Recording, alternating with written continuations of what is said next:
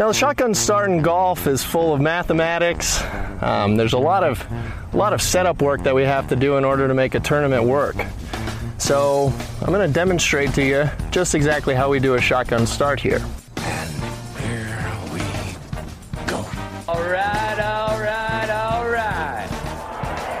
Gentlemen, start your engine!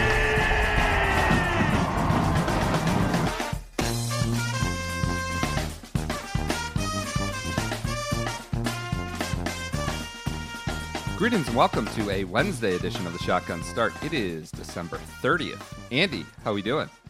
Brendan, we made it. We made it. We're here. We're stumbling to the finish. What a couple of weeks. I'm so ready for a normal golf season where quarter four is a sleepy little relaxation time of 2 hours a week of podcasts and not like 6 hours of research plus 4 hours of recording a week.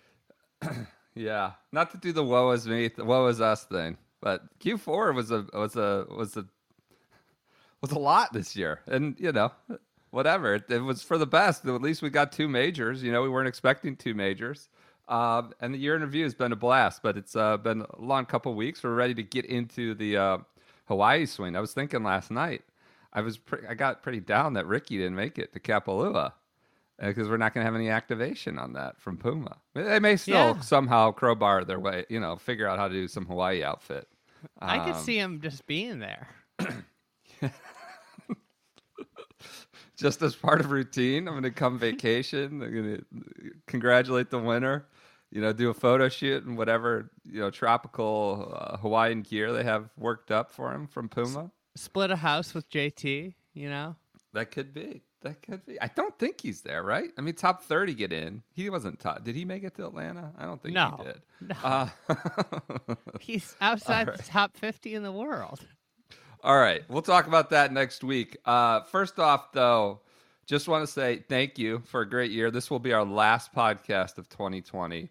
This part 4 will get us through the Tour Championship, through the season. Through the entire season. There were, of course, 2 major championships after that season, but we figured maybe you'll get a bonus one on Monday, maybe not. We're talking our way through and out of that probably. But the typical year in review goes up through Labor Day, through the Tour Championship. That's what this one will do. Maybe we'll toss in just a U.S. Open look back on Monday. For the Masters, we did like 8 episodes on the Masters, and it was only like a month ago. So I feel like it would be a little silly to go back into that in detail. But this is the tradition of how we do this year in review. Through the season, this season was goofy, and we won't have a Masters look back. But you got a lot of hours of people are going to be saying that we have to start at the beginning of the season. That's the problem, is we might just be screwing our future selves over. We always do miss a few things in that Q4 when we do this. Military tributes, the Greenbrier stuff, but that's no more. I know. R.I.P. So, anyways, this is what this episode will be: PGA and through the playoffs. Little Wyndham in there, and then maybe we'll be back on Monday. But this is the last podcast for sure of 2020. So we want to say thank you for your patronage, thank you for your feedback. This is a golf podcast, largely revolves around, nominally a golf podcast. Sometimes it's a lot of other things. But once golf went away, we were like, oh, shit. Well, what are we going to do? We did the spotlights. Obviously, it's a podcast that we anecdotally became more of a part of people's commutes, and commutes went away. They're like, oh, shit, what's going to happen? But you guys really kind of hung in there with us, and it seems to be, the community seems stronger and as vibrant and enjoyable as ever. And numbers aside, we don't really pay too close attention to those. But and we're horrible at getting back to the messages, DMs, emails, whatever. Both you and I are bad at this, right? Horrible. But I will say, we do see almost all of them, and we read them and we hear them. And that's kind of where we feel like this has been a great year and boosted by that. So we really appreciate your feedback, tips, good feedback, bad feedback, tips that maybe trigger the dog wasn't alive when Bryson played the U.S. Amateur at Olympia Fields. That one went places.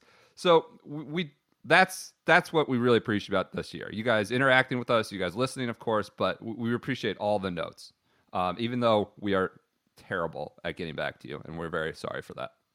Yeah, also, thanks for understanding that, we can't pronounce names, that we regularly make mistakes in very simple, just life things, knowing geography, all sorts of stuff. And, Science. And most importantly, I'm happy that everybody didn't leave after my co-host is, admitted his feelings on rotisserie chicken. We're gonna have to do more on that next year. Rotisserie chicken is terrible. Well, I'm not getting to going down this road again, but it's a bad deal. So thank you all, and thanks to Bixby Coffee. They have powered us through. Literally, you said you're on your third cup already today. It's 9:30 in the morning.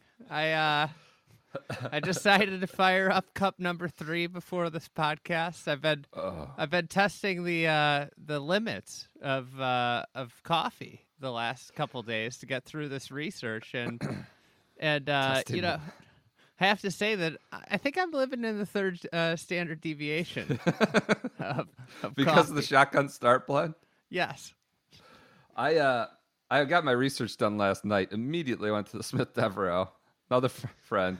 So I was worse for the wear this morning, shaking the cobwebs off, and the Bixby got me right in the mood here. We're at 10:30 on the East Coast.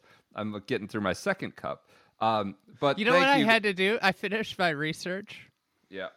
And I was reminded of my, connection with Gary Nicholas right after that. You had to shovel? Oh, yeah. You got snow? We got like 4 inches. I was just shoveling. And, it turned it. By the time I got out there after I finished researching, it started doing the freezing rain thing. So the snow was heavy. It was... It was, all in all, that might be why this morning I woke up and I was like, God damn it. And now you're on your third cup of coffee. Yeah. So thank you to Bixby Coffee. If you want to support the podcast, a portion of the proceeds of that coffee as a subscriber, as a one-off purchaser, whatever it is, come to us. Certainly alleviates sort of the pain points with our wives when we take a lot of time to do this. So we appreciate them supporting the year in review. They will continue to be a partner into 2021. The URL is bixbycoffee.com. You can find us under featured partners. It's a Shotgun Start Blend. It's 15% off for subscribers. I got one that came like the 26th or 27th. It said it was roasted on the 21st. So I mean, it's there. And that's with Christmas intervening, days. So it's on your doorstep within a few days.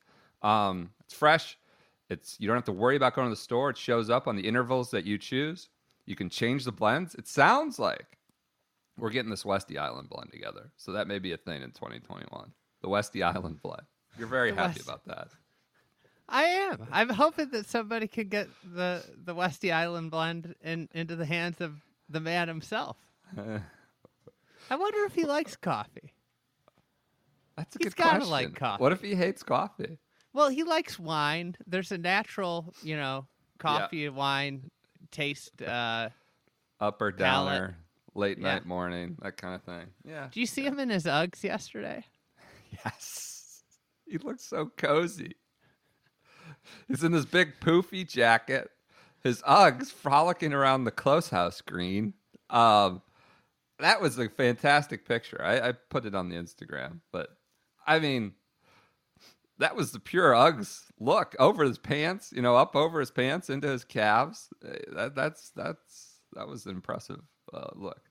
Anyways, all right, BixbyCoffee.com. Thanks to them for the support and your guys' support of us and them. All right, let's get to it. We left off at the PGA Championship in part 3 earlier this week on Monday. We started with the Ryan Moore saga. Yeah, I mean, look, we may do 15 minutes here on the PGA. Nothing will top the Ryan Moore. I think both you and 15 minutes on the PGA. I don't know. Who are you kidding? Well, you think it's going to be longer? When have we ever done 15 minutes on a major in one of these? Either way, however long we go, I think you and I, our favorite part was the Ryan Moore WDing for rest for the FedEx Cup because he got in a bind. He played the Barracuda and didn't want to do back-to-back. Didn't think he'd get off the alternates list, which we talked about on the prior. I'm going to have to say, in researching this, I uncovered something that I enjoyed more than Ryan Moore WDing. Uh-oh. Okay. Well, let's get into it. So that's the end of part 3, Ryan Moore WD for rest. The Jaco Van Zyl move. You want to go? You want me to go? Do you want me to, lead into what my favorite Yeah, moment what's your of favorite this? thing? What is it? It's none other than 60-year-old club pro Jeff Hart. Yes. Jeff Hart was the spirit of the 2020 PGA. He was like every man out there playing a major championship. He was like your Senior. Yeah, Saturday local Friday. uni senior player, obviously far more accomplished, far more talented. But your poofer out there, your local poofer out there playing a major championship. Jeff Hart, he gained big notoriety shooting 77 in the first round, despite hitting driver off the deck a half dozen times into par fours on Thursday. For this, we alternate, but we both do majors. So you do a tournament, I do a tournament. But for majors, we both do it. I came across Jeff Hart. Honestly, I just put his name down. I go, Jeff Hart, just as a dash, because I knew you would have all the details. You were just delighting in this. He putted with his glove on, right? Oh, yes. Yeah, that was my next note. I mean, he was hitting driver and the driver off the deck, and he'd be like 40 yards short of par fours. What was the one hole? Was it 18 that you had to clear like the inlet there or something?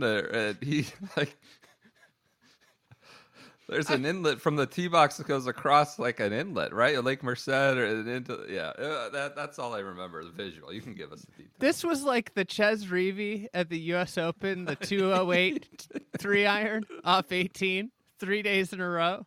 Except it was a guy was hitting driver 208. Championship. It was amazing. I mean, the guy is an absolute stick. To think about not being able to reach par fours. Half the par fours you cannot reach. He shot 77 or whatever. He beat a ton of guys.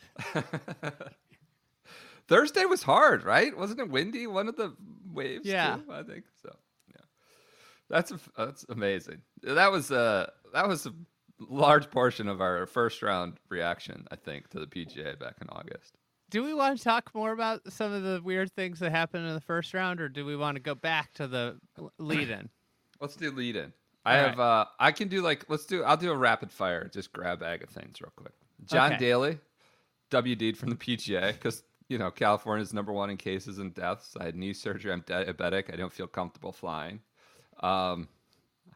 I don't know. That sense of caution appeared to have left him in the later months of the year. You had a wonderful, you kind of nailed the catnip early. What? You predicted the catnip early on, getting in front of the coldest winter I ever spent was the summer in San Francisco. There was a lot of that. That kind of came through. It's like, look, you watch enough of this coverage, you be in golf media long enough, you can kind of see what's coming down the pike. It just happened at the U.S. Women's Open. I don't know if you remember, but they were talking, they kicked it to, I think Kay Cockrell said something because they were talking about next year at Olympic Club. Yeah. And she rattled it off us. Sitting there waiting for it. Sure enough, delivered. Yep. What else do we have? Grab bag. Bryson, before the tournament, says the course suits a bomber. Says the setup is straightforward, not really much to it. Says he'll be hitting driver as far as he can everywhere because the rough is playable enough to still hit the green. Kind of a foreboding. Is that forewarning? Yeah. On Tuesday, he said, as the rough stands right now, I think the risk is definitely worth the reward. I'm going to be hit it up there as far as I can. But Friday, we're jumping ahead. He says, this is from Eric Patterson. Great follow. Yeah, I can't really let it rip out here this week. Not to the full extent. I feel like the rough is too penalizing. This is 4 days later, and I'm trying to keep it in the fairway. Sometimes the risk isn't really worth the reward. It's the exact opposite. Fascinating look. I guess he put the governor on at some point in the PGA. Did not really do that, a month later at Winged Foot. Fascinating look. There was not a ton of lead up stuff with this. I didn't either. I didn't have that either. You went, this was a good one. Tweet from you. Greens being described as, quote, awfully playable by players should be the TPC design team's slogan. So a lot of players saying the greens were awfully playable, which you pounced on. It was a couple weeks before this. Willie Watson was the original architect of Harding Park, and I'm sorry to diverge into this subject. Yeah, you're good. I revisited a course that I hadn't seen since I was a child, Belvedere, and I just was enthralled with how amazing the greens were there in terms of the contouring, the slopes. Yep. I don't want to get too GCA here, but and then you go to Harding Park, and it's just the vanilla fucking TPC frying pan greens. TPC Harding Park is the official term. At a course that once was a Willie Watson. And you just think about how bad of architecture it is to erase what was there and put in, your thumbprint, which happens to have no, it's an unidentified thumbprint, where there's no grooves. It's a fingerprint that doesn't have any identity. Is essentially those greens. Yeah. Like you're wearing a mitten, thumbprint with a mitten on or something. Oh, there are big mitts, a lot of big mitts this week. That was a big part of the buzz was how adjusting to the cold. All these pros having to adjust to a ball that's not going to go as far because of the cold. Guess what? It wasn't a big deal. You could change the ball, and it would take these guys about 3 days to adjust to it.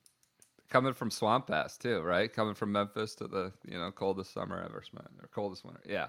So I did see there was one note in there. Bryson had like a muffer, like the quarterback wears around his waist. He opted for that instead of the big mitts.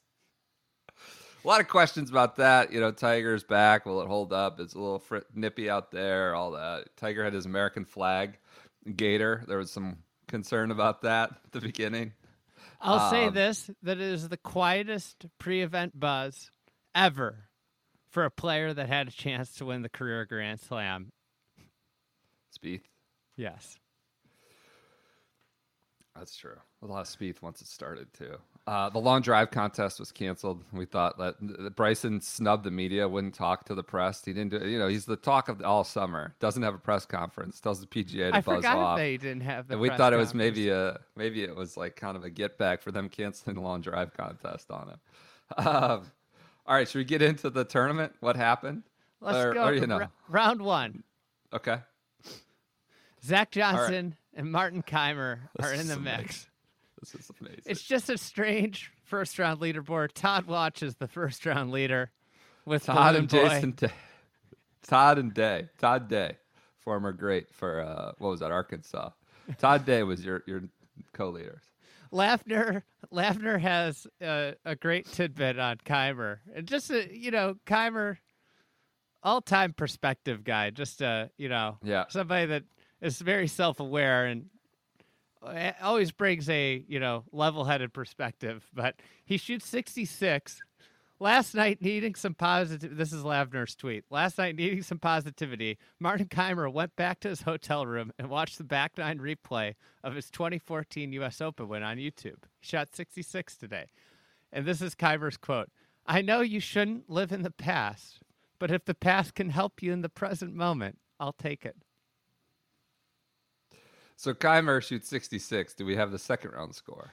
He shot, I think, 82. Zach shot 76. Because we had that big debate about who would be low Zach Johnson. Because there's the club pro Zach Johnson, and all of a sudden the other Zach Johnson did not play well. He didn't play well either. No club pros made the cut, as far as I know. Yeah, and Zach, the two-time major winner Zach, also bombed off the cut line, 76, right over the cut line. I mean, there was a moment there Thursday, like, all right, can we get out of the Zach Johnson portion of this tournament? So 66 though, hell of a round. Brooks pops Bryson. Oh, the scientific. Yeah. Yeah. What he's like, I'm not going to go look at my TrackMan numbers. There's no need to get all scientific with it. And then he like smirks. He gives this like shitting grin and walks off the podium. That was just the start of Brooksy taking shots this week. They showed a UPS truck roaming around the grounds. I have this note. I don't know why I have it, but after 3M, the video of you where the FedEx truck goes barreling through the tee shot, it's like that's something you never see on a PGA Tour broadcast. By the way, a lot easier to find video of this now that it's not a tour, right? It was unbelievable. Like I just found video of Rahm getting mad at a cameraman. That would have been scrubbed had this been a PGA Tour. I found on ESPN, not even some untoward Twitter account. It's kind of amazing the video you can find when you realize it's an entertainment product. So, it's amazing. It's almost like a major championship understands that anybody tweeting about the event is good for it, and also that it's great to have historical markers when you're looking back on a sport. And these moments are important moments in time. It's actually like somebody values history. Yep. Tiger is tinkering with his putter, but more importantly, the long one. A lot of that stuff. Tiger's tinkering with his putter, switched to new putter. But more importantly, he's tinkering with his beverage choice. This is where we see the Monster Hydro Super Sport Red Dog bottle, which people alert us to. Friend of the program, TK Kelly, sends a picture of him finding it in the wild. Super Sport Red Dog. Unbelievable. Do you think Tiger's got a fully stocked fridge of that at home? You think Charlie likes that? It's like throwing a bunch of words in a bowl and coming out with something. Super Sport Red Dog. Do you ever have Red Dog beer? I think that was before. Long time ago. Well, now it's a hydro whatever energy drink. That was in a period of my time when I drank a lot of shitty beer, like Milwaukee's Best Ice, the Beast. Yeah. Natural light, of course. I think about college, those just tubs of Keystone and Yeah. Yep. I have Jay Monahan got plunked by an errant Matt Fitzpatrick shot. I forgot about that. I don't remember that happening at all. Did you have that? I saw something about Fitzy and I didn't investigate further. And now that you recall that, I'm very happy about it. He was okay. No, doesn't seem like an injury out of it. Sean Foley looked ridiculous. I mean, it's hard to convey this in an audio medium, and I'll share it on Instagram. It looked like they plucked him out of the show Silicon Valley or something. He looks like Elon Musk. This all black, weird sort of parka. I don't know what it is. I can't even describe what it is. And his hair is like he's making this weird face. It's just an amazing photo. I'll share that. What else you got? I got Eddie Pepperell tweeted out. Everything, all the buzz about Spieth, he's finding it like it always is. He opens with 73. He's sitting Indian style on the range, talking to Cameron McCormick on a towel, talking to Cameron McCormick afterwards. Having a little group chat in Indian style. That's amazing. Around the campfire. Just kind of an embodiment of everything with Spieth in the last 3 years. Is that picture? There's so many of these pictures of Spieth, whether it's Greller staring out into the ocean at last year's U.S. Open. Spieth is sitting Indian style. He was on the range late, right? By himself? Yeah. There's just... It's... hopefully this all ends next year. It's kind of sad, but like we talked about a lot is like the microscope that he's under, and obviously I bring it up at every turn, so I'm part of the microscope. But it's just unbelievable to watch something like this, And it's maybe he played his best golf at age 22. Yeah, this was a bad week for Spieth stuff because. Like the McCormick's got like his his like portable charger for his phone. He's holding him in his backswing position. There's cords going everywhere, and it just the visuals look bad. And he's by himself on the range, and they're sitting Indian style, and it's just he was on by himself. What was the I have a JT quote after the round, because Spieth was like, I was just in their way. Remember that? It was something like, I was just trying to get out of their way. I was like embarrassed. I was in JT. I think I don't forget who else he played with. He gives that thumbs up on the one, like he does. There's a GIF because he's trying to get out of their way. And here's JT after the round. Jordan is trying to figure stuff out, and I'm just trying to make birdies. Not a good state of affairs. I still stand by. Here's how Jordan Spieth fixes his golf. Oh, you were big on this week. He needs to literally leave his cell phone at home, leave any semblance of technology at home. Uh-huh. He needs to go to a golf resort with wide fairways like Sand Valley, Banded Dunes, somewhere, and just go play golf for 2 straight weeks and have no tie to the world. Don't think about anything. Don't text Cameron McCormick. Don't text Greller asking questions. Don't video your swing. Don't think about your golf swing. Would you for 2 keep weeks. Score? Don't go play. Just go hit fairways. Go hit shots. Have fun, and don't have any connection to the greater world.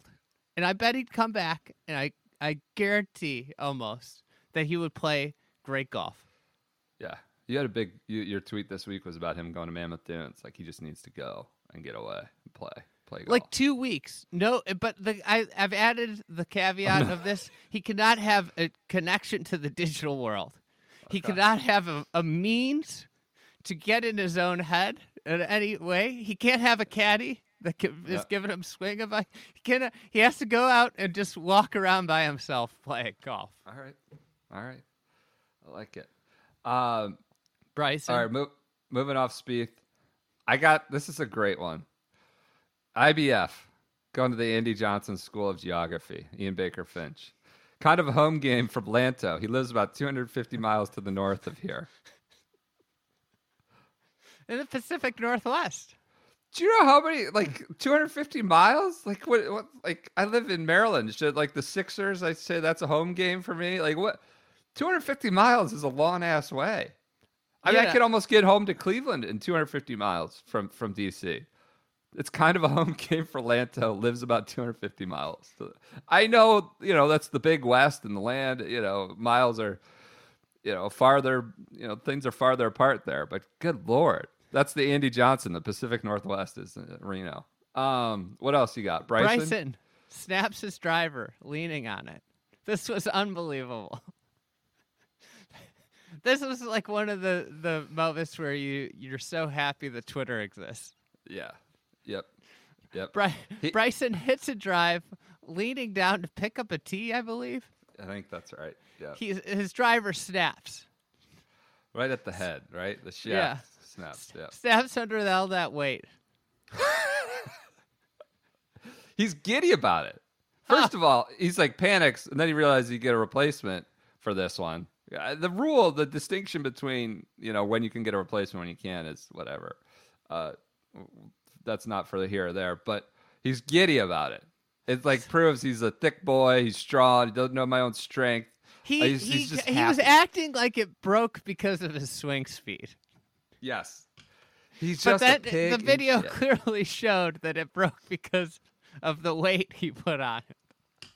Ricky's playing with them, I think, at the time. He's just got this, what the hell is this? What is happening? He's so happy. He wants to talk to all the players, his partners, his caddies. Then he gets to it after, and he's got a shill for the shaft company. Oh, yeah. He uses the plural of shafts. He says it's shalves.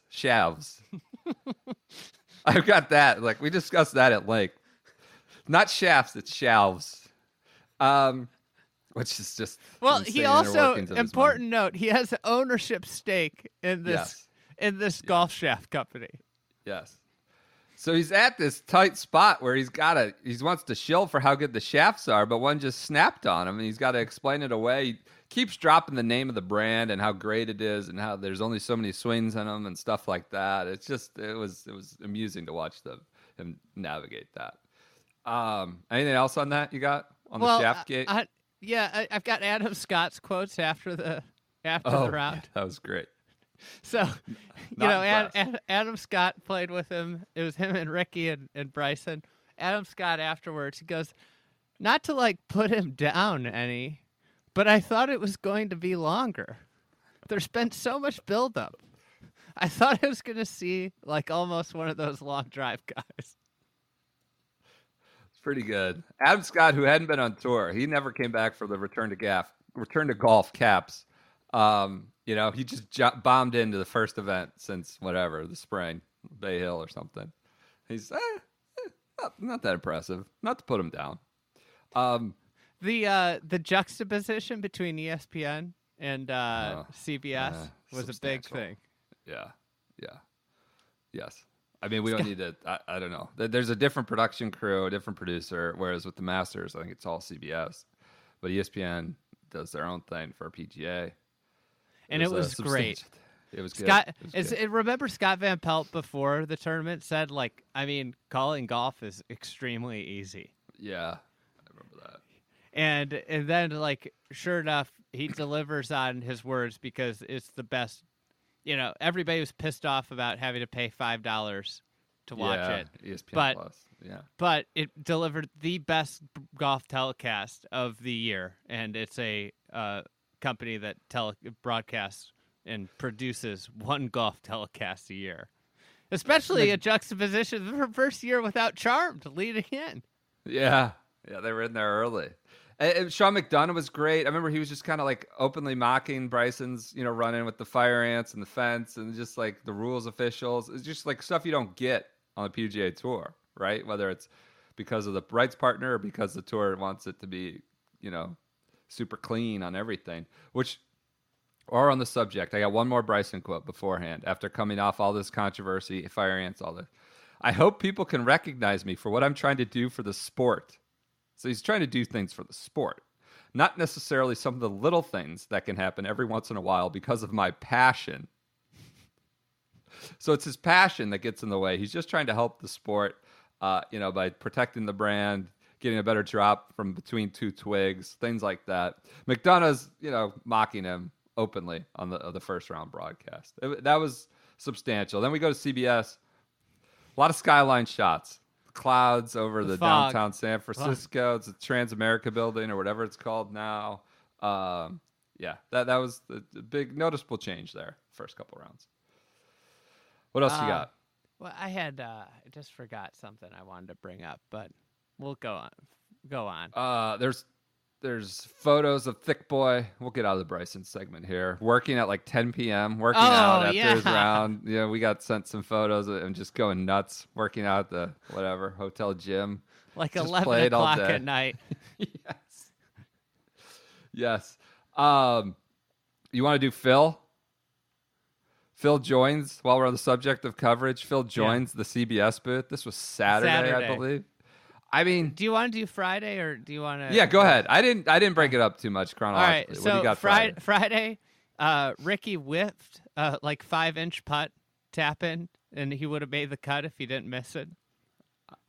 I got this. Stubbed the putt, and you missed it. That's the difference. Oh. MLV works his way into the hunt. He had his own feed. Lots of MLV coverage. Yeah, just dive into the many stories and tales of MLV, the accumulating debt, the partying. Just a wonderful human. If you want more MLV, listen to the Friday show of the PGA. Of the PGA show. Yep, that's right. Hao Tong Lee shoots his 65 on Friday. He is he finishes, I believe it was at 2 p.m. Pacific. Captures the imagination. Social media. Goes to the range after the round. He's on the range at 10 p.m. Eastern time. He finishes the round at 2 p.m. Eastern time. He is on the range at 10 p.m. Eastern he was on the range after. It later comes out that he did go back to the hotel, take a nap, but this just goes insane. It becomes a meme. It just is. It is one of the great moments of the year, in my opinion. Was just everybody piling on, the telecast continually going back to him. They're hitting. They kept going back. Then players were being asked in their post rounds about it, and then people are like, "Yeah, I mean, he was on the range when I was on the range warming up, and I get done with a round, and he's on the range still." He had like the 36-hole lead. I think it was like he hit 4 fairways. Somehow hit like 14 greens after hitting 4 fairways, and it's just this kind of loaded group of chasers and on the range all night. That did not last long. He was in a WeChat hat, and I think this was the week like Trump had like banned WeChat or something. Yeah. There was like a lot going on with that. And he's the leader. One other thing, the early round coverage, all the geese around Harding Park. Yeah. We got major championship, and we got geese just roaming the fairways. No fans, but geese. Was this? I also have Duval got on the coverage. Duval got in Spieth's kitchen a little bit. Like, hey, just I don't know if he out and out called for a coaching change, but like stop thinking so much. Just go, maybe make a coaching change, but definitely stop thinking so much. Beforehand, one more pre-tournament thing. Tiger was asked, last question of Tiger's press conference, only his second event since he came back. He was asked if he could win this week. That was a question. Surprisingly, he didn't say no. Tiger, can you win this week? Good question. Okay. Oh, what Tiger and the ESPN. Remember, without fans, they picked up Rory and Tiger talking about the baseball, the playoffs. The Giants and the Dodgers and then Rory's like, I don't really understand, and then Tiger asked him about his favorite football team, and he was like, yeah, it'd be like if you were wearing around those colors, and Rory's like, oh, I get it now. Okay, yeah, I vaguely remember that. Okay, what else? Anything else from Friday? Was this when Brooks was rolling around on the ground? That was Saturday, I think. I think it was Friday. Okay, all right. And I also then, have. Go ahead. You go ahead. Nothing. Was this Rory's class act? The class act, Rory? Yeah. Do you have the Friday? Where with Saturday? The ball? Yeah. Yeah. So he has the bad lie, or the ball gets stepped on. A cameraman or media person steps on his ball. I think it was Judy Rankin. Okay.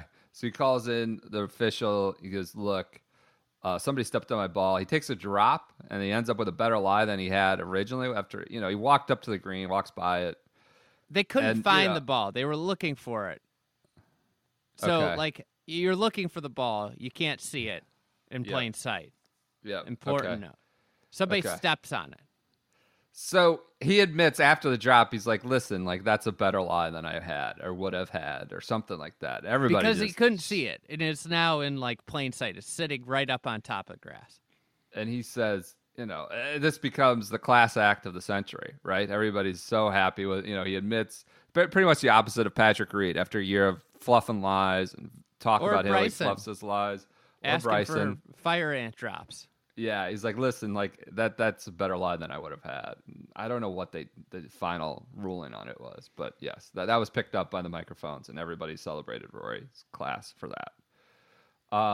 What else do you have? You want to go next? Let's go Phil in the booth. All right, so Phil, let's just wipe out Phil for the week here. He wore his glove on the ride over to the course. I found that amusing one day. He gets out in the parking lot. He's got his golf glove on. I don't know what he's doing. He joins the booth on Saturday. He spends an hour and a half just going at Faldo. He says, what's the opening line? Well, there's 3 things I'm good at: playing golf and talking golf. And Faldo doesn't get it at all. Doesn't get the joke at all. He's like, whoa, what's that? What's that, Phil? What's the third? No, he says, what's the third one? And Phil just stares. Phil just like he's taking shots at Faldo left and right. Phil's really good. He's really, really good in the booth. And there's a palpable tension between he and Faldo. This goes on, and in the course of the research, like the next week, Wyndham, like Faldo's liking tweets that are highly critical of Phil. and like Phil notices it, and Phil like gets back at a Faldo tweet that was critical of Phil, and that Faldo eventually deleted. He goes, "Settle down, sir. Like, I'm just articulating golf." Like, they're going at it on Twitter a week later after this Saturday appearance in the booth. He's amazing. He's really good, right? I mean, that's what you had. That's the note. Yeah. Like, well, this could be a career. Is he talking to CBS? What's going on here? This kind of thing. He's actually providing insight that you would expect from a multiple major all-time great. Unlike the other multiple major all-time great that he was sitting in the booth next to that you never get anything from. He's talking about, and obviously Phil had a huge advantage of, like, he walked off the course on Saturday. He had just played 18 holes in the major championship on this golf course and walked right into the booth. And he's breaking down, like, hey, this guy hit it there. That's really hard. It's basically not going to, he's either going to have to land this here or here to get it close, and the chances of that happening, he's just providing a level of insight that we haven't heard on a golf telecast.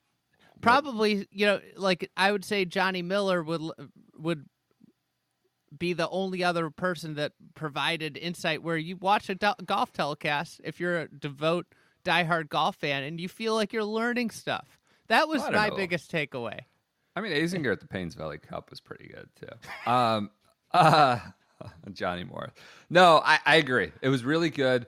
There was tension about, Faldo's trying to tell him how to swing, right? You should do something with your swing. And Phil's like, well, then I'd be hitting it like you, just poofing it out there. Faldo, a noted poofer. They were really going at each other. But you talked about how he walks off the course. We paused for this for a minute. Like, that's not happening at the Masters. No. I mean, it's kind of indicative of A, Phil's position on the leaderboard, B, the PGA maybe not being the most, intense competition for Phil. Just walking off the course and deciding to do some second job coverage. Also, on that same vein, there was images of Michael Collins of ESPN going down the middle of the fairway at a major championship. Saturday, weekend at a major. And he's talking to Phil, probably about coffee for wellness or something like that. Activation's probably talking about. Media member walking in the middle of the fairway on Saturday at a major championship, and Phil's attention is turned on that. So, anything else on the booth visit? You got that? Good? We good on the booth visit? That's good. All right. Should we talk a little bit about Brooksy's Saturday comment? Yeah, go for it. Brooksy, obviously, he's right in the mix. I think he was in fourth. I don't have this written down. I think he goes 3-3-3 to finish Saturday night, and he's maybe fourth. So starts running his mouth. He said. So he says, "I like my chances. When I've been in this position before, I've capitalized. I don't know. DJ's only won one. I'm playing good. I don't know. We'll see. A lot of guys on the leaderboard. I don't think have won a major." He's only won one. Calls out DJ specifically and this is when it was an awesome finish Saturday. Like, all right, this is Brooks. He's going to go 3 in a row. He's got it, and he kind of then calls his shot. Shoots. We don't keep going to Sunday, but I think he went out in 39. Yeah, front nine Sunday. Just dead flat. I think only one player on the course had a worse score than him on Sunday. Tumbles to 30th overall. And that was kind of the story of the rest of the year. DJ is gone. Brooksy is barely... DJ takes off and Brooksy barely plays. All right. Anything else on those comments? No, I think they're self-explanatory. There was also... We got an inordinate amount of Sean Norris coverage. I forgot about that. That's all I'm going to say. It was just indicative of all the shots we were showing. There was like a Sean Norris feed on, I think it was Saturday. Sean Morris, then Skyline Klaus. A lot of Sean Norris shots. It's a total sweepstakes going into Sunday. Thick Boy makes a 95-foot putt to finish up Saturday night, right? Now he's back in it. Rory's asked about Brooks' comments. It's sort of hard to knock a guy that's got 21 wins on the PGA Tour, which is 3 times what Brooks has, which is accurate. Koepka, this was right as Koepka's new advertising campaign centers around the tagline, "You can't out-troll a troll." Actually, I forgot about that was an advertising campaign, but apparently it was. Reading articles. We have our Spieth versus Reeve game within the game. Yes. Bet going on. That was fantastic. Adding the little spice Spieth to the won. weekend. Reeve really shit the bed on Sunday, I remember.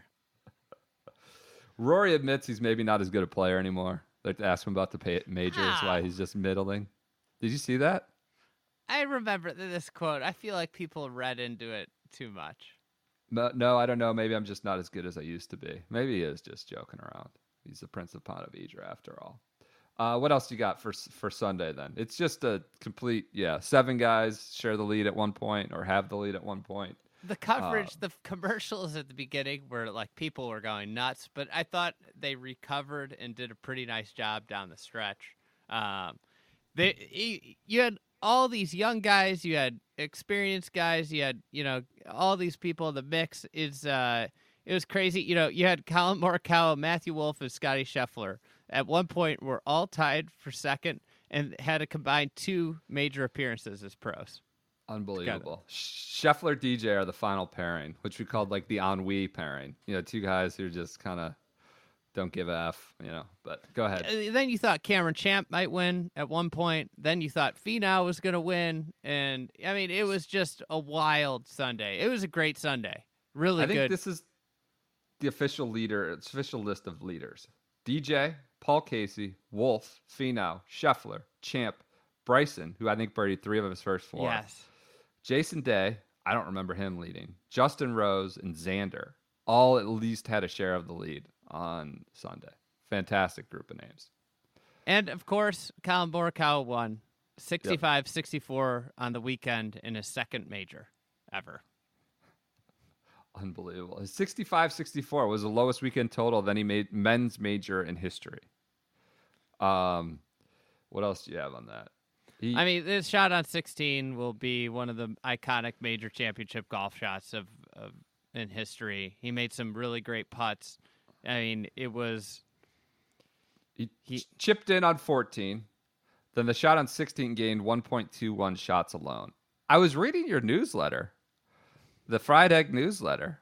Pre-tournament coverage called out 16. Keep an eye on 16. It's a potential, it's on Lake Merced. There could be wind. There's going to be fascinating to see if guys go for it, lay up, see where the wind's coming from. You called it out. You had a whole little segment on it. And there we go. By the end of the week, it is the sort of the one nugget and highlight that take away from the championship. Whatever. He cut it off the lake, 274 carry to 8 feet, makes the eagle, and that's kind of it. It's this jammed leaderboard, and that really separates him. Paul Casey's on the next tee and looks back. Yeah. CBS catches him, looking back, holy shit, look at where that ball landed. And that was it. Yeah. DJ becomes the first player to go 0 for 4 with 54-hole leads at majors, which he would not. He shot 68. He was not in the final round. That was something he didn't play great, but it's not like he gave it away. It was more Morikawa winning. Yep. Morikawa fumbles the trophy. Top flies off. Ted Bishop. It wasn't Ted Bishop this time like at Valhalla, but top flies off. A lot of content coming out of that immediately.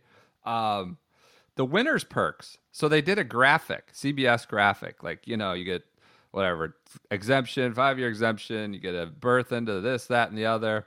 Included in all those perks was on the graphic was an Omega timepiece. Yeah.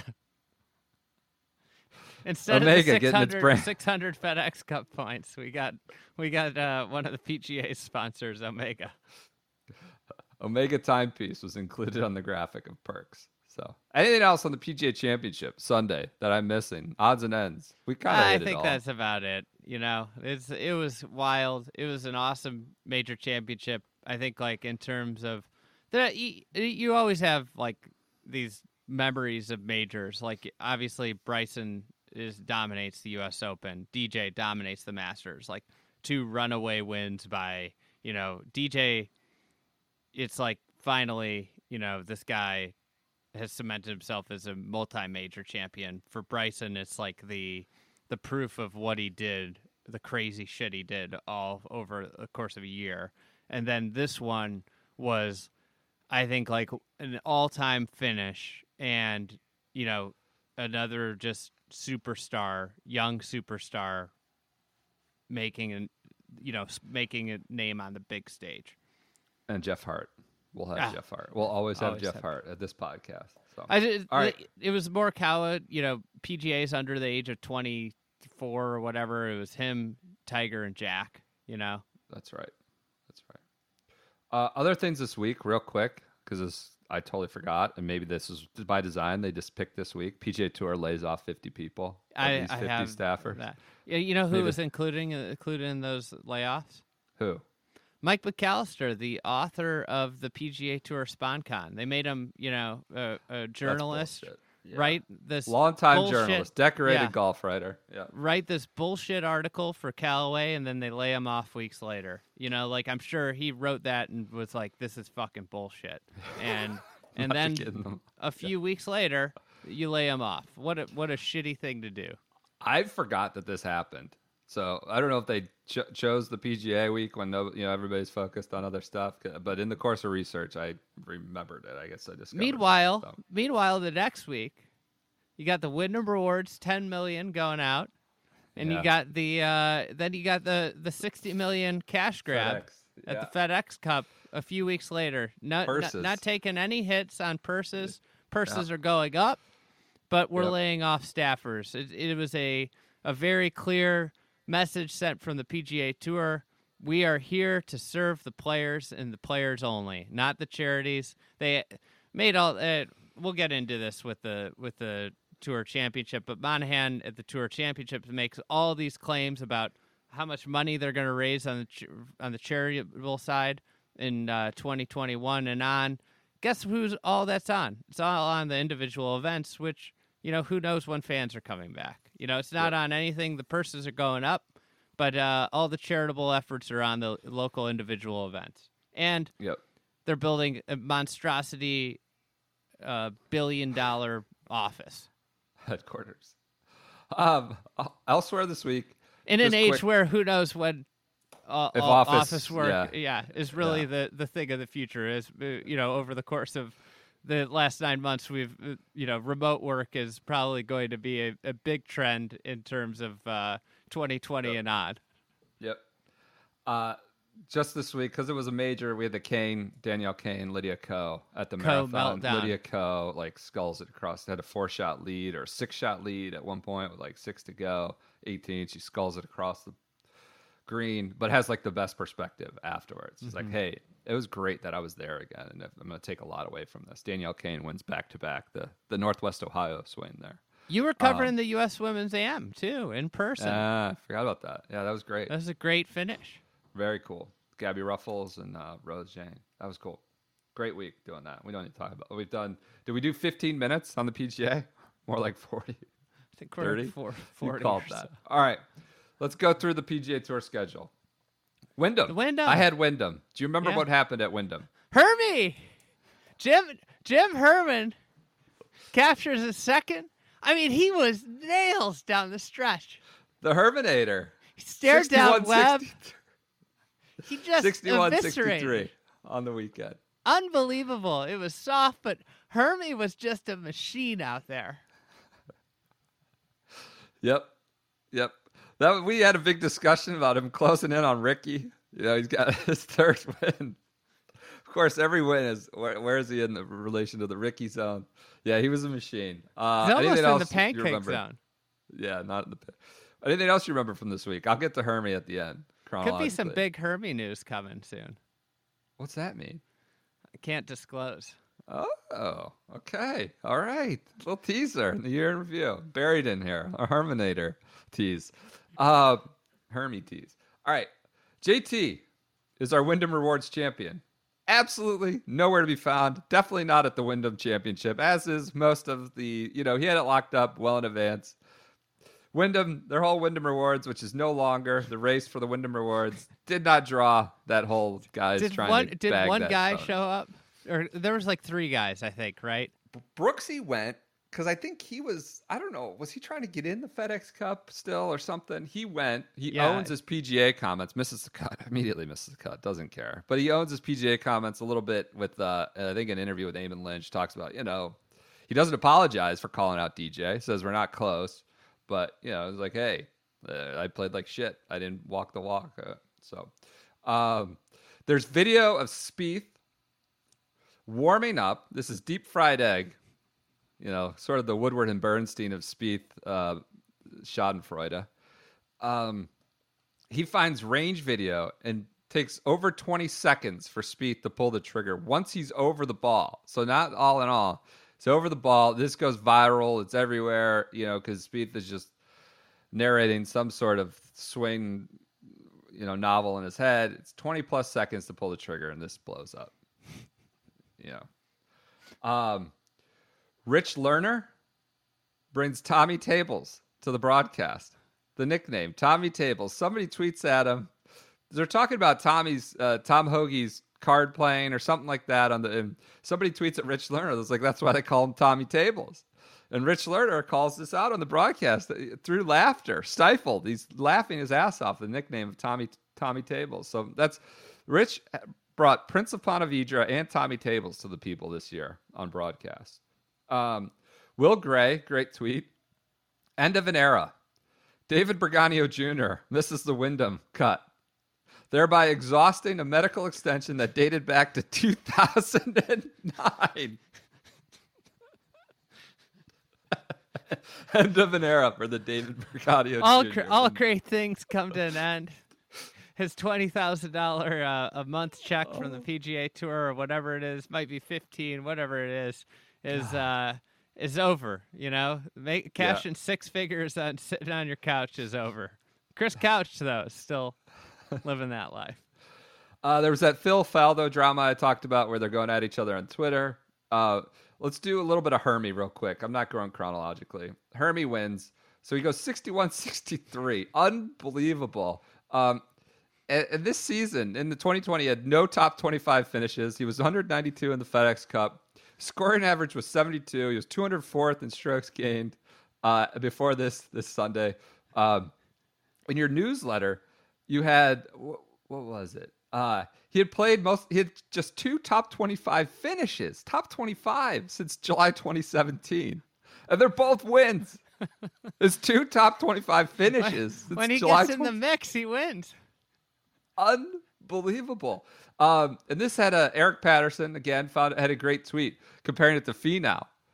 Finau, 115 events, 31 top 10s, 0 wins. 31 top 10s, 0 wins. Herman, 4 top 10s, 2 wins since 2016.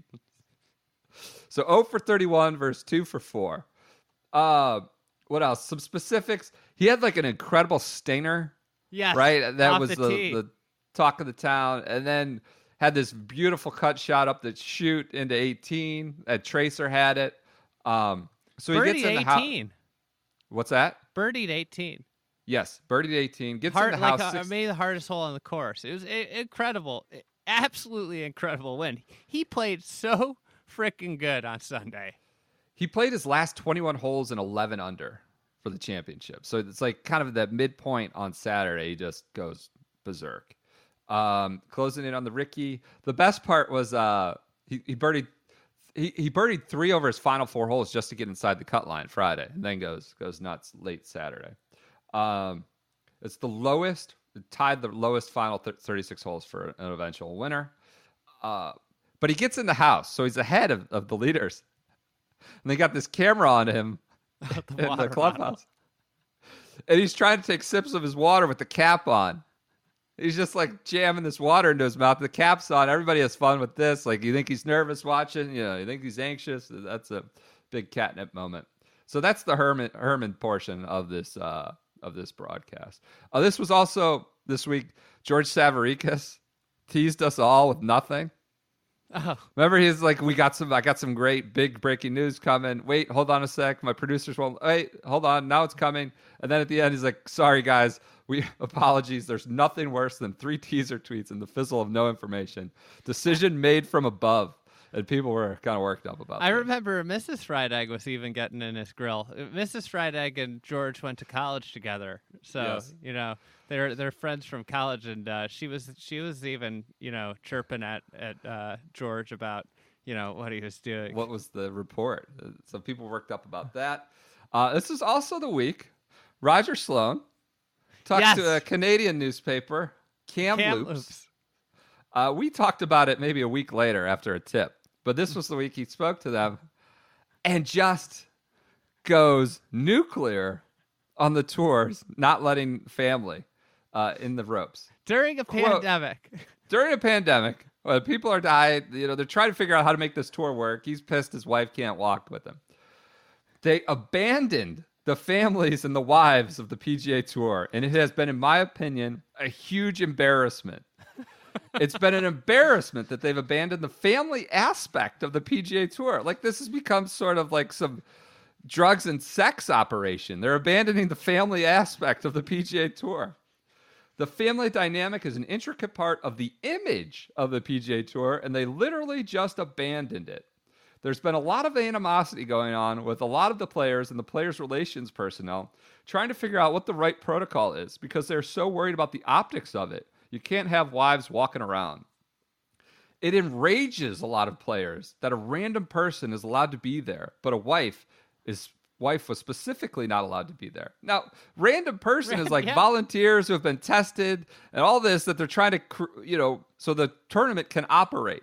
Yeah. They're using tests to get the tournament up and functioning and operable. And he's shouting about how they've abandoned the family aspect in the middle of a pandemic. And he's, he makes a point like, well, we're sleeping next to our wives, we're eating dinner with our wives. Why can't the whole thing, PGA Tour, there was a spokesman had to talk to this Kamloops. He goes, we were pleased to welcome back players' wives and significant others 2 weeks ago, but note that there remains a number of locales where we play where our county or state health departments prohibit non-essential personnel from being on site. So it wasn't just like purely tour decision. We had a blast with this. Roger Sloan, the tone deafness of Roger Sloan.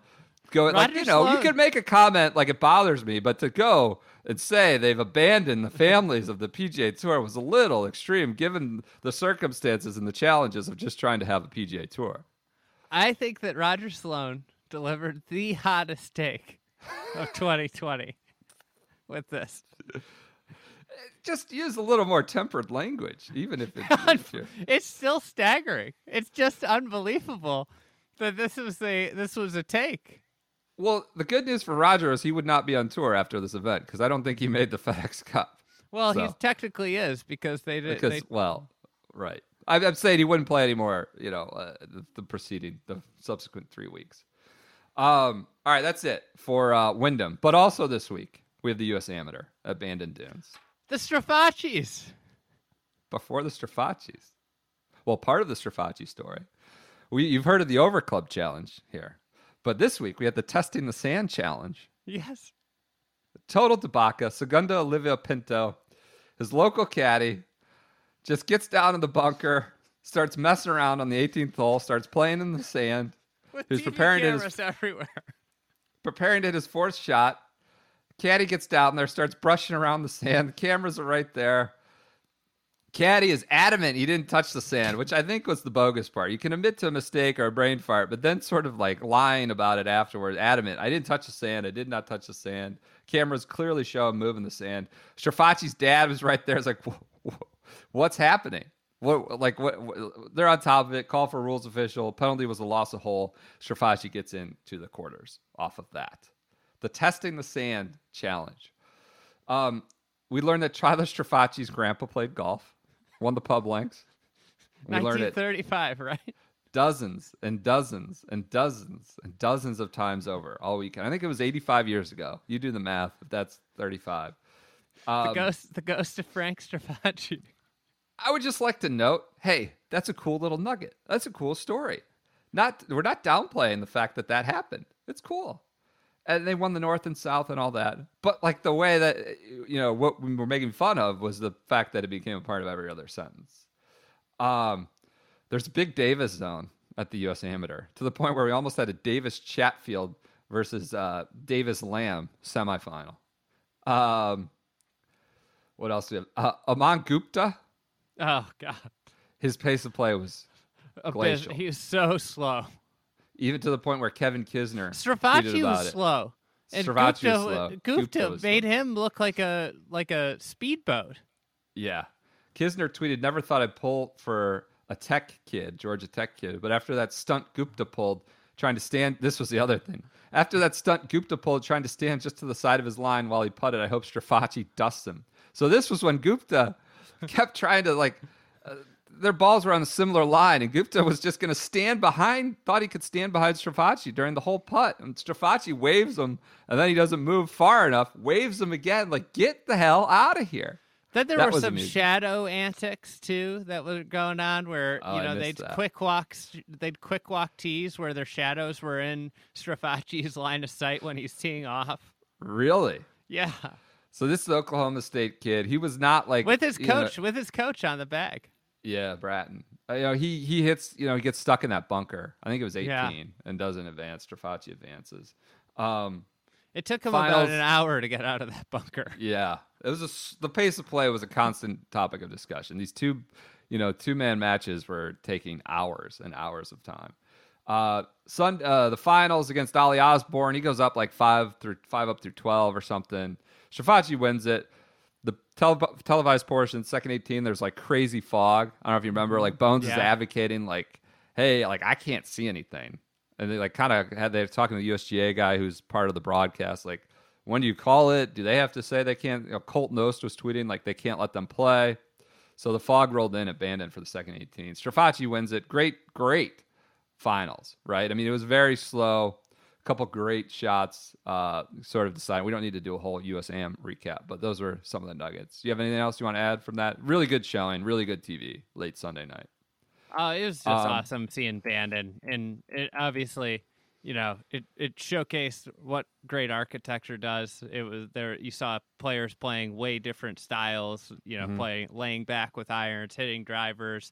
It was not a singular, just hit it here type of golf contest. It was, you saw just so much variety in the style and the way people played holes, and that was the cool thing out there.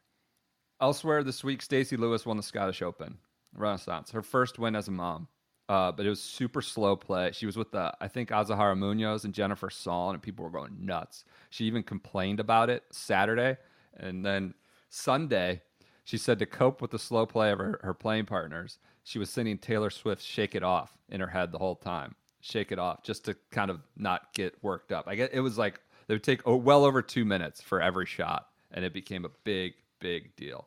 But there was also a hot air balloon sponsorship advertisement in between the fairways, and this got you going on all sorts of tangents about becoming a hot air balloon pilot as an occupation, how much it would cost to buy your own hot air balloon and store maybe at your suburban Chicago home. I don't know. You were big into hot air balloon discussion this week. That'd be fun. Hot air balloon around the country. Also, the senior players at Firestone, it was major championship week. Kirk Triplett put a BLM Black Lives Matter sticker on his bag, which was really unexpected, but a welcome stand, certainly on the Champions Tour. Jerry Kelly wins. In the golf circles. Yes. Jerry Kelly wins the senior players with a double on 18, had a hole-in-one prior, but he wins. He was only one of 4 players to finish under par at a complete bloodbath at Firestone. The seniors are not, kicks their ass, Firestone. It's amazing that a golf course can defend itself when people aren't hitting at 350. Yeah. This is a perfect example of a discussion on rollback, that it just shows when the distances are dialed back and the longest players are hitting at 300, all of a sudden 7,400 yards is long, you know? That's the thing. It's then all of a sudden guys are hitting long irons. Then when you hit in the rough, you're screwed, Right. Not like, when you got sand wedge into every green and you hit in the rough, it doesn't matter. Yep. And then last but not least for this Wyndham week, Taco Fall was seen hitting a golf ball. 7-6, Taco Fall. With Mo Bamba. Down in the bubble in Disney. So I contend that Taco, Mo Bamba, and Bol Bol should be the next match with, one other monster. Maybe this new guy on the Thunder. Have you seen this guy on the Thunder? The 18-year-old, the Papastelli or whatever. He did. Ryan Russillo posted a clip last night that just killed me on Twitter.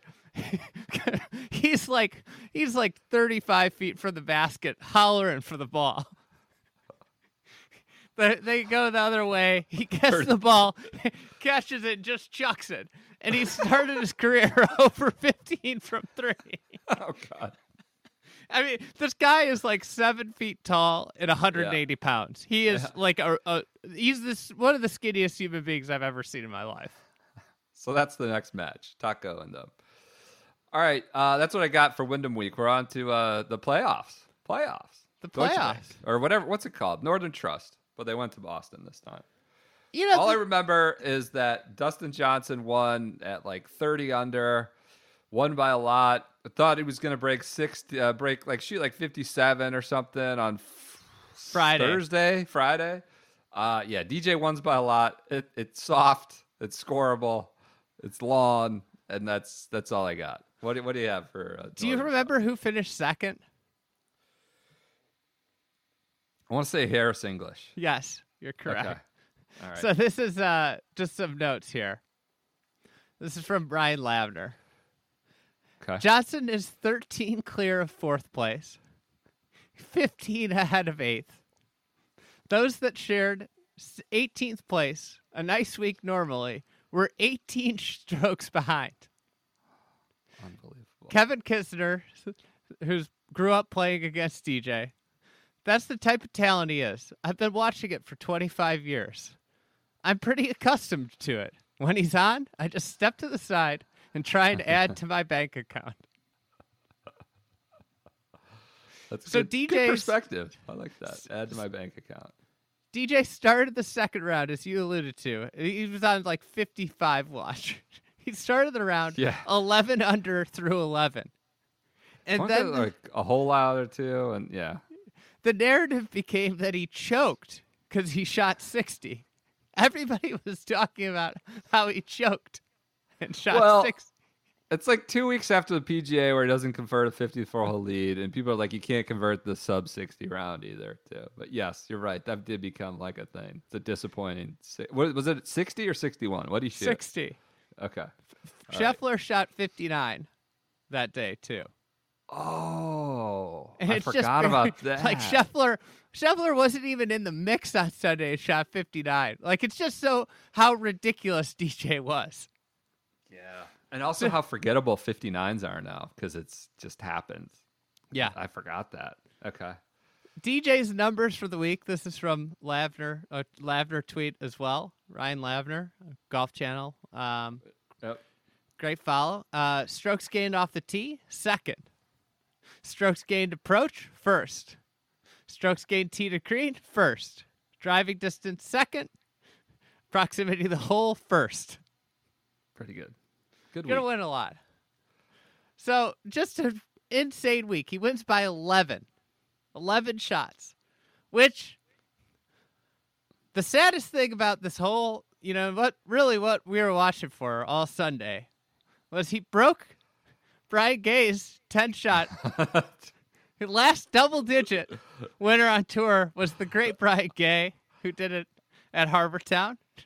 And he breaks that streak of Brian Gay being the last double-digit winner, and also eclipses his 10-shot win with an 11-shot win. I think he birdied the last hole for the 11-shot win, and we were all pissed off about that. I remember that. This was like the big drama down the stretch. Like that. Like, is he going to be able to? We wanted Brian Gay's last record to hold up. We were tweeting about this regularly. Leading into the week, TPC Boston, it's just a bloodbath. This is a golf course that just finished a giant renovation, a multi-year renovation to make it relevant like 2 years prior. Obviously, it had the bunker gate with JT. Centerline bunker gate. Centerline a couple years ago. Yeah. Boston has been in like a drought. It was in literally this area of the country was in a drought leading into this event. It was a drought. I only remember this because Chief Data Officer John Ezekowitz tweeted at me last night about this. A Boston local, Harvard grad, said, please make sure you talk about it. I doubted you because you just always like to say everywhere's in a drought and the tour's making it soft. But he came with like the precipitation numbers. It had rained in like a month. And the place was just like a pillow. 30 under, pillow. Hasn't rained in a month. Well, this is a similar thing to Sawgrass. After this Florida swing, where it's just rock hard, and then all of a sudden we get to Sawgrass, and they're plugging everywhere. There's mud balls. So this is Boston. TPC Boston. And I'm going to tie this in. This is the start of the playoffs. This is your big primetime event. You know, you look at every other playoffs, like in sports, it's like where everything gets harder. All of a sudden, you know, in the NBA, teams are game planning, and it gets so hard to score because you're playing the same team over and over again. And, you know, it's not like, hey, we got 4 games in 5 nights. There are game plans devoted to stopping the, you know, set plays that you're running. In the NFL, it becomes like a grind out. People talk about that, like the weather gets worse and the competition is just so much higher. Baseball is insane in the playoffs. Hockey, same way. Here we go. We got perfect lead-in conditions for a crispy golf course, and we got it soft. And the tour is tweeting before the event. They send out a tweet that says, winning when it matters most. Oh. And it's a graphic of most wins in FedEx Cup playoff events. Well, let's ask the members. What does winning matter most? Is it the Masters? Is it the Open? Is it the U.S.? No, winning when it matters most. If you're going to use that language around here, it's the most FedEx Cup playoff wins. I forgot about that graphic. I'm pretty sure we probably had some fun with that. Yes. Okay. So Rory has 5, Tiger has 4, DJ has 4. Now, we'll get to this in the future. DJ has 6. So Jack didn't win when it mattered most. No. Nicklaus is 8. Okay. All right. Continue. Sorry. Erasing history, something that the tour does better than any other organization in the world. Oh, God. Okay. This is also RIP Live Under Par. This is when people start to notice Live Under Par is not attached to the PGA Tour anymore. The great marketing campaign dies. Attached with Siwoo, maybe. That's about it. Wearing the gear. Yes, Siwoo is wearing the gear this week too. That was another note. JT made some really interesting comments before the week about technology rollback, which was great given what happened 2 days later, 3 days later. It makes me cringe, and it really bothers me when whoever says that. You know, the golf ball or everything needs to be rolled back because there's plenty of people that are still performing well that don't hit it as far. And he was just, he goes on to, he talks about Brendan just how. Todd or something. Yeah, Brendan, he lists off these players and he makes like it, no, he's just talking about how uber talented everybody is and how all these, you know, these records are falling because of how talented these players are. No mention of playing with like exceptionally superior equipment to past generations. No mention of it. All right. Also, Rory, sponsored by Titleist, but Rory's uninspired. This makes his comments. The fans, right? Yeah. I can't. What am I playing for? All that. Yeah. This is his quote. Yeah, this is going to sound really bad, but I feel like the last few weeks I've been just going through the motions. I want to get an intensity, some sort of a fire, but I just haven't been able to. And look, that's partly due to the atmosphere and partly to do with how I'm playing.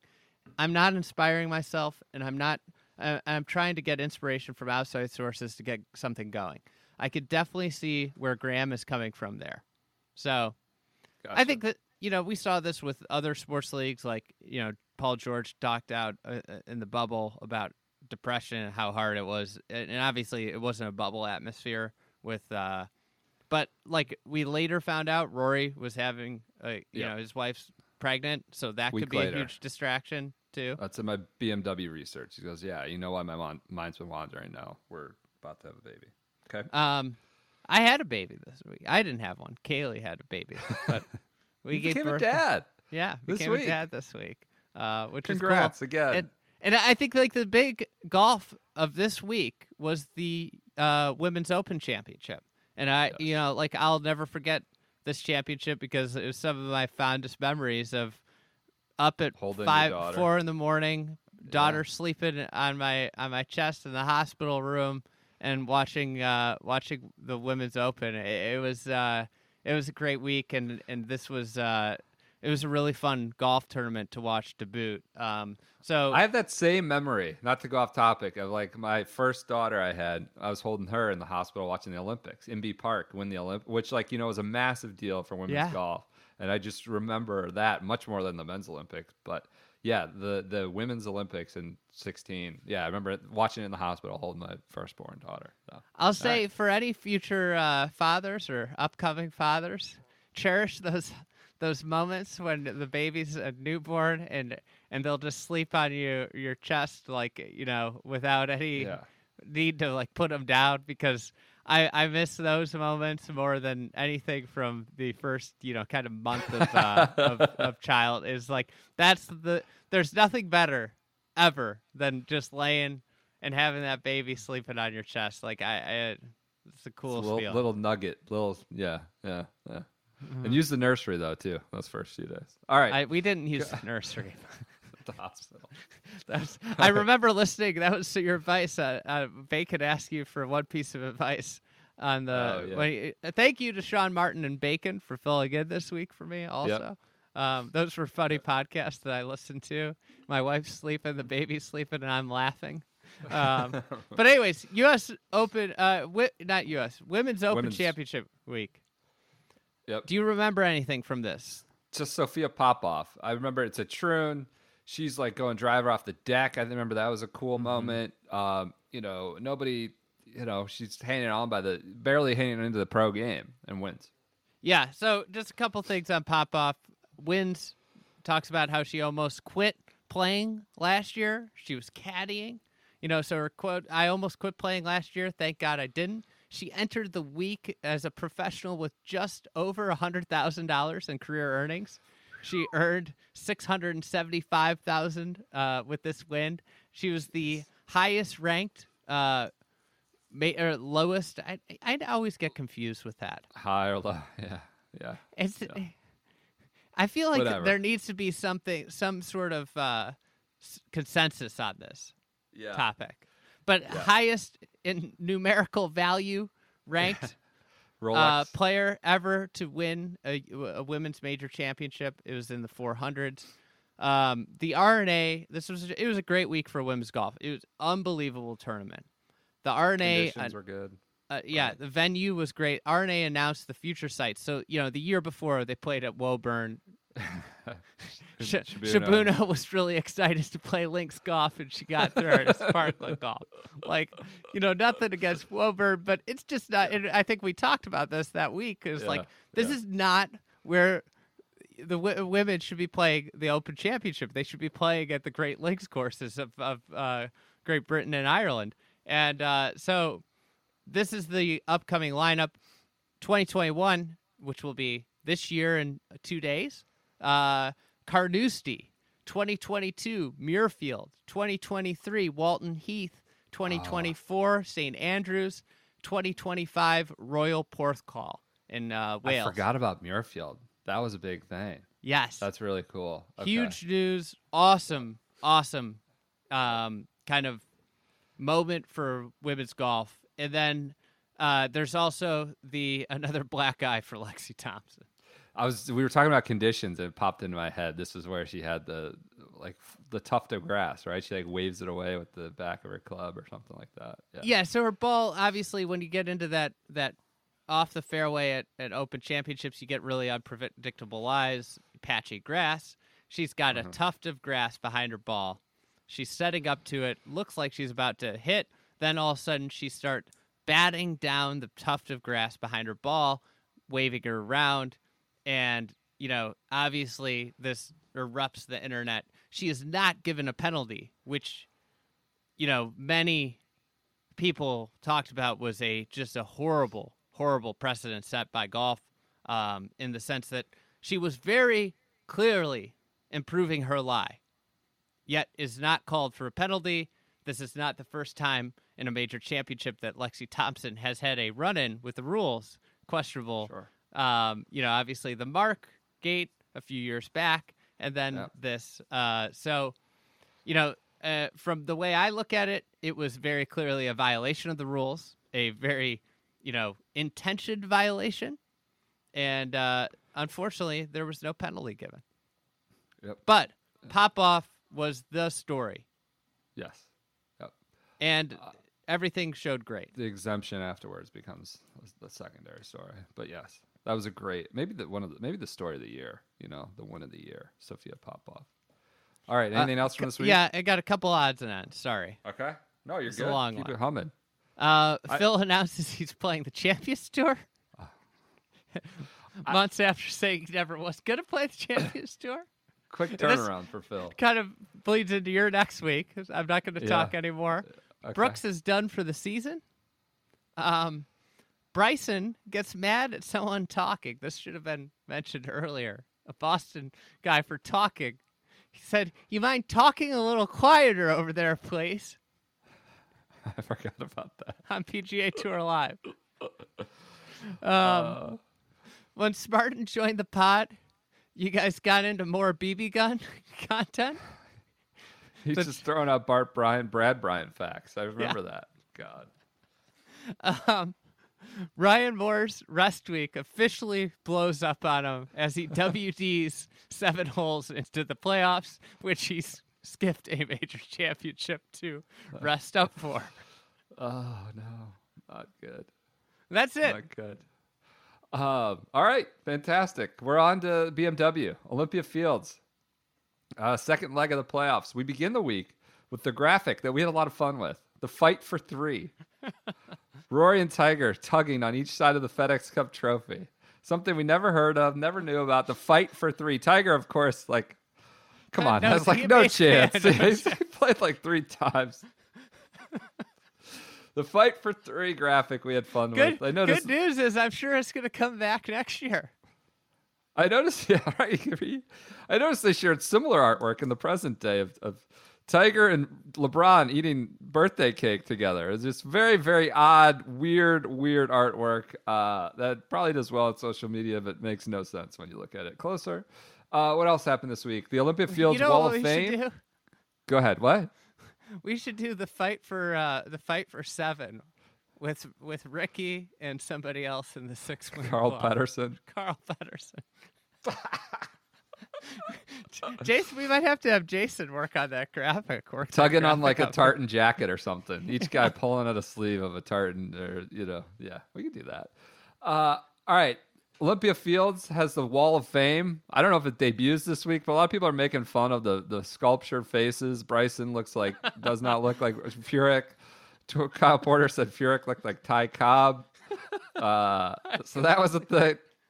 This week, people are having fun with the artist who did that. Webb, who is number 3 in the FedEx Cup standings, the playoffs, takes a pass. I'm out. I'm not even going to play. Doesn't have to worry too much about I need to rest. Number 3 seed in the NFL playoffs decides they aren't showing up to the semifinal round, yet still advances to the Super Bowl.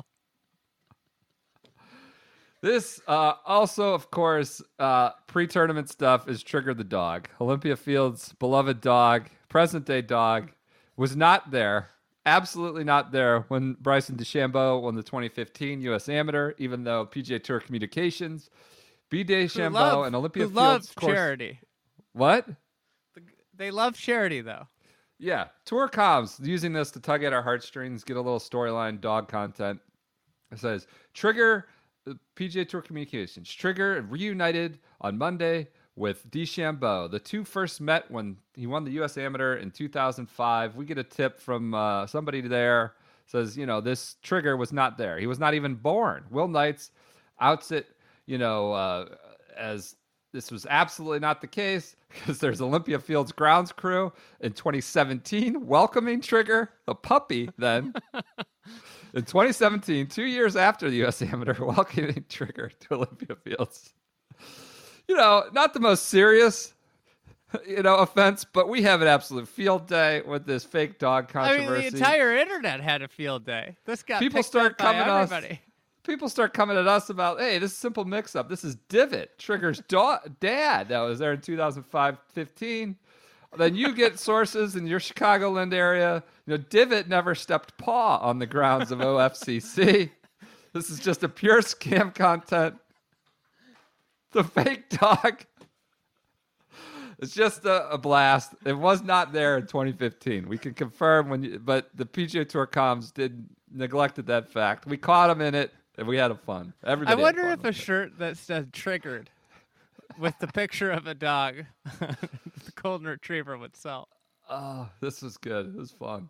Elsewhere, pre-tournament, we have the Chick Evans challenge. So we keep doing these charity challenges, these Wednesday games, right? This one was the thick boy, Bryson and Kevin Na against Colin Morikawa and Max Homa, which I timed as the Tortoises and the Bears versus the Cal Bears, the slow players. But it's cool. 7 clubs. Homa was dishing on Bryson. They cut right when he asked. I texted Deep Max dish.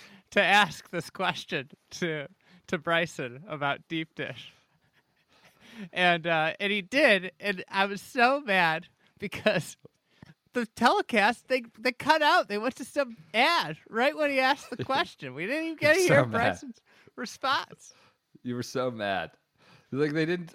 Homa clearly was kind of playing stupid with Bryson, just kind of throwing him some red meat, trying to get reactions. Sort of amused that Bryson talking about science throughout it.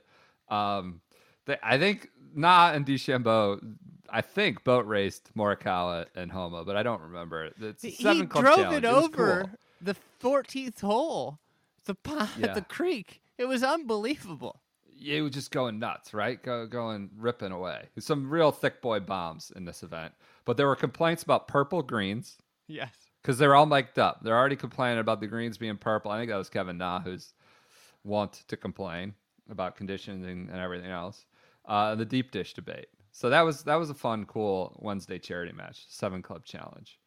All right, let's get in. We're talking about the purple greens or whatever. Conditioning. We're coming off Boston where it's pillow soft, 30 under winds.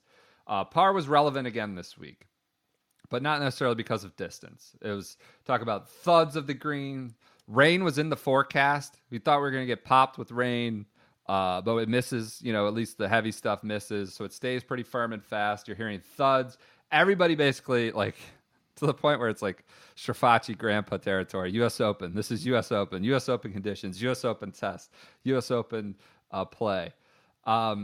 Bryson says it's 1.5 times as hard as when he played the USAM, which is an interesting calculation. Not 2 times as hard, just 1.5 times as hard. Bones says Olympia Fields is playing tougher than most majors he's been to in the last 10 to 15 years. 3 players are under par after round 1. Hideki, I believe, was the leader. There was a Golf Channel video. Trip Eisenhower, which you had fun with, claims that length is what was holding OFCC up.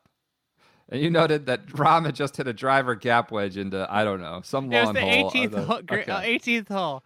And it was he said something, what makes this so hard? Length.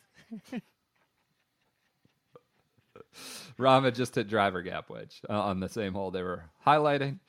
So that's it. I mean, it's very tough. We'll get into a little bit more of that toughness. Tiger's putting is truly horrid. Like leaving 6-foot putts like 10 inches short, really bad. He misses, he bombs out. There was Smartin had this US Open harbinger. The 2 co-leaders have combined to hit less than half their fairways. Rory hit 15 of 18, Cantlay hit 12. So I think this was the 36 hole mark. Even in a US Open setup, it's better to be long than straight. So not hitting a lot of fairways, U.S. Open type setup, and we would kind of see that at Winged Foot, right? That would become the big talking point. It's better to just bomb it down there than necessarily when nobody's hitting fairways, right?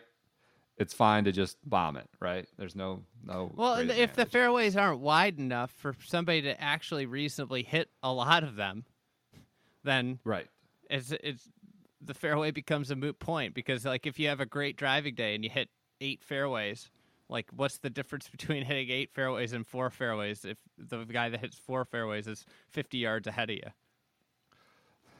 Rory makes the distinction very clear on setups this felt like Saturday at the U.S. Open rather than Thursday at a PGA Tour event. I mean, they're just calling it what it is. It's saying the quiet part out loud. Olympia Fields is a day in, day out, kind of a pillow factory over there.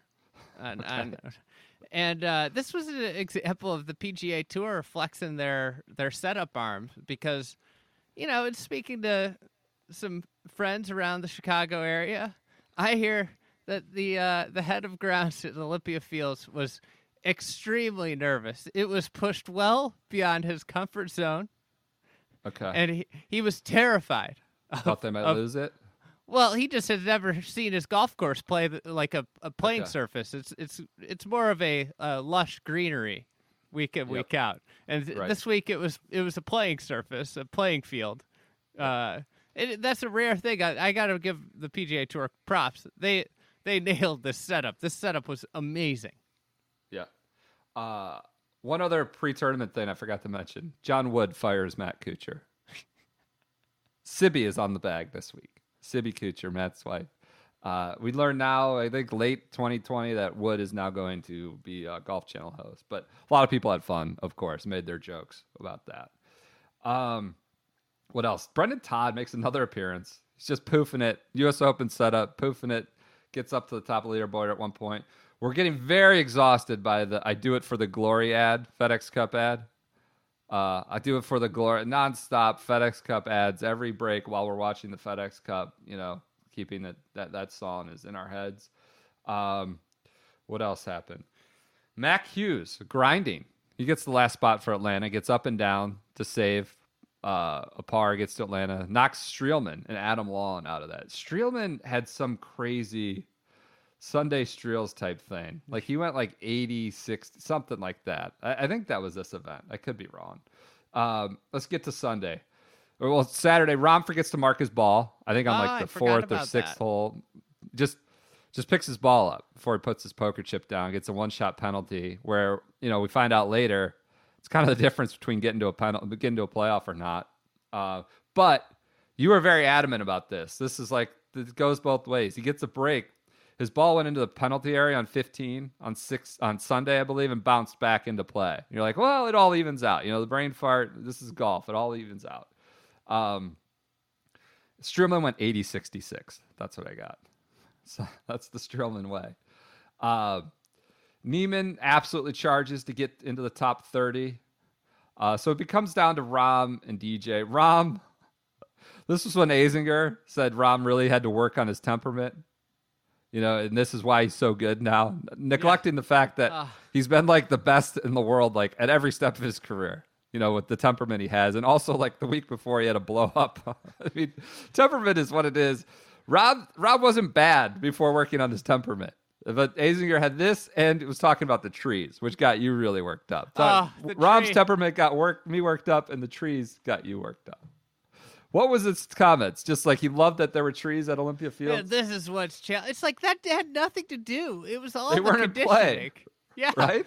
Like that's the thing about Olympia Fields. They have way too many trees in terms of like what the trees do there is they block your sight lines across the golf course and they hamper some, agronomics on and around the greens. But like for the most part, those trees are not in play out there. They're like outside the corridors, Yes. Leishman was in danger of posting the worst 72-hole score in history. Didn't come close at the end, but he was 30 over. But Bowditch holds it at 37 over at Doral. He was 30 over, very tough week, tough conditions. 30 over. He goes MC, DFL, but he still gets to Atlanta, has a chance for the $15 million. You were very angry about this. I was angry. It's like another sort of hole in the playoff system. The guy's been horrendous the first two legs, but still is at Atlanta. Which many could say that's the NFC East. That's what's happening in the NFC East right now. You could say that about the Bears too. We'll get into that. They're good so it comes down to the end of the season. Comes down to Rahm and DJ. We all remember DJ hit like a 50-footer from the back of the green to force the playoff. goes to a playoff while Rahm's on the range. Rahm drains it from 66 feet to win it. These are the highlights we remember. Just incredible. Maybe the best finish. Maybe the best tournament of the year, right, on the PGA Tour, given the conditions, given the challenge, given the names at the top, and given the finish. I think it might be. I think it's up there. Like, I think it would even compete with, like, the PGA's finish. Yep. Really cool finish. In the playoff, DJ walked to the wrong ball. Walked to Rahm's ball, thought he was in the rough. He goes, "Oh, I'm in the fairway. That's nice," which is kind of like DJ in a nutshell. What else we got here? I think that's it for the resolution, but I should note this week was when Jacob Blake was shot in Kenosha. So the NBA stops, like, boycotts. I think MLS stopped. A lot of other sports. Tour goes on. Tiger talks about how he talked with Fincham, and they talked about it and, like, thought it was best to go forward. But Cameron Champ, he's one of 3 African-American golfers, wrote Jacob Blake BLM on his shoes and wore one black, one white shoe. Said, quote, "It's just spreading awareness and sticking by what I believe in, what I believe needs to be changed." This was also the week we learned Charles Hall III would start donating to the Advocates Pro Golf Association tour, mini tour for minority players. And so that was like a big storyline during the week. Certainly in the sports world, kind of did not touch golf, as you would expect. The tour released some statement that didn't really say anything, just acknowledging that it was happening, didn't say what they were going to do about it or that they would do anything about it, just that they're, continuing to look into the situation. Elsewhere, on less serious matters, Phil shoots 61 in his first Champions Tour round. Immediately plugs Coffee for Wellness as the reason he shot 61. Always the salesman. Then wins midweek at the Johnny Morris Carnival in the Ozarks. They're taking carts everywhere. He holds off Tim Petrovic. I've had his numbers. He went like 61, 64, 65, something like that. Wins going away in his Champions Tour debut. Rasmus Højgaard wins on the Euro Tour. Like, 19-year-old, we're just not paying attention with. Just awesome on the Manor Swain or the coffee pot. Austin Ernst wins on the LPGA, which had the puddle jumper from Troon to Northwest Arkansas, which we had fun with. The Popov exemption becomes a big thing, right? Mike Wan has to issue a statement like, she just won a major. She only gets a 1-year exemption. She's not going to be in the ANA because that was technically came on the schedule before there was a pandemic, before her win and whatever. That became a big drama. People applaud Wan's statement, though, as providing a little bit of clarity. And that's it. I mean, this was an awesome week on the PGA Tour. Olympia Fields, so much of it was around the conditioning and the sort of the ass kicking the players took on. That's all I got. That's my last event for 2020. Last research project. On to the Tour Championship, the Net Championship, our favorite club championship. What do you Atlanta. remember? DJ won. Not on the strokes board, not by strokes from start to finish. I think that was Xander, won by 2. There was that. I'll let you do it, just because I saw it in the course of research. The graphic, the artwork of all 30 that made it, that became a big fun thing. I think it was Golf TV released it. What else happened? I don't know. Rory had this kid and then do you want raced to talk back. about the graphic real quick? Yeah, let's do it. The graphic's just incredible. I tweeted it this morning. Maybe we'll put it up on Instagram. Okay.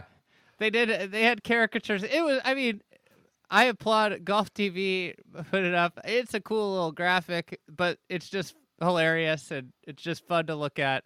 The caricatures of these players' faces, and they're like Bryson with his like frown, Sungjae waving. Webb has some like thick DJ beard type thing, which he now has, but I don't know that he had at the time. Look, artwork's really hard. Illustrations are impossible, and the internet's a mean place, and they had a lot of fun with them. It's just incredible. It's just you can't look at it and not smile. I want more of this stuff. So, standings going in are DJ, Rahm, JT, Webb, who skipped the second event. He's now in 4th. He dropped 1 spot. Skipping a round of the playoffs, he drops 1 spot. Morikawa is 5th. The PGA Tour releases its 50 event schedule for 2020-2021. Oh my God. The super season. which as is we've just come to know. insane. We're in the middle of it now. Monahan takes a victory lap. He attributes golf's overall golf success to the PGA Tour. Says, given that golf lends itself naturally to social distancing, recreational play has seen a surge in recent months. As one of the few professional sports competing earlier this summer, I'm certain our tournaments and our players played a role in inspiring participation during the last few months, and we look forward to building on all the momentum as we head into the end of the year and into 2021. Wow. This gets to your point on I guess part 2, when we talked about the pandemic and how you said like golf, pro golf has an undue influence on how we frame and look at the game. But this would seem in Big J's mind. Golf was playing posting record numbers before the PGA Tour ever teed off. Before the return to golf, all caps, the recreational golf was booming. The PGA Tour, citing that they had a part in it, is just utterly ridiculous. He's got to say that. He's the commissioner, but yeah. Does he have to? He doesn't have to. He doesn't have to say anything along those lines. Thought you might fact check me on that. Okay.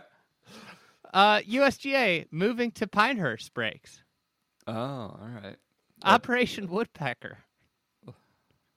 What?